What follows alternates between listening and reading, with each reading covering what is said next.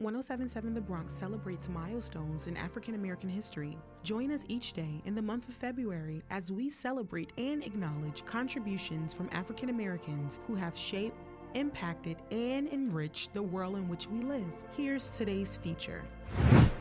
Before the Netflix documentary brought Johnson's story to life, The Death and Life of Marsha P. Johnson by David France, many people were unfamiliar with the influential role she had on drag and queer culture. Johnson, a black trans woman and activist, was at the forefront of the LGBTQ movement. In addition to being the co-founder of STAR, an organization that housed homeless queer youth, Johnson also fought for equality through the Gay Liberation Front. Marsha P. Johnson is Black history.